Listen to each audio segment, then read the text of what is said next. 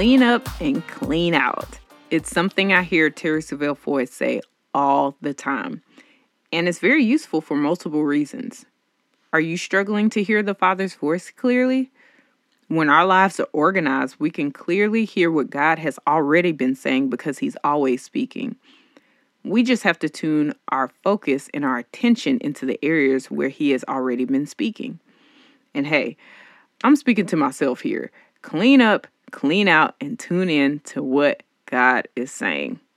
Thank you for listening to the Pursuing Purpose podcast this week. My name is Rashida Jackson with your 1-minute motivation.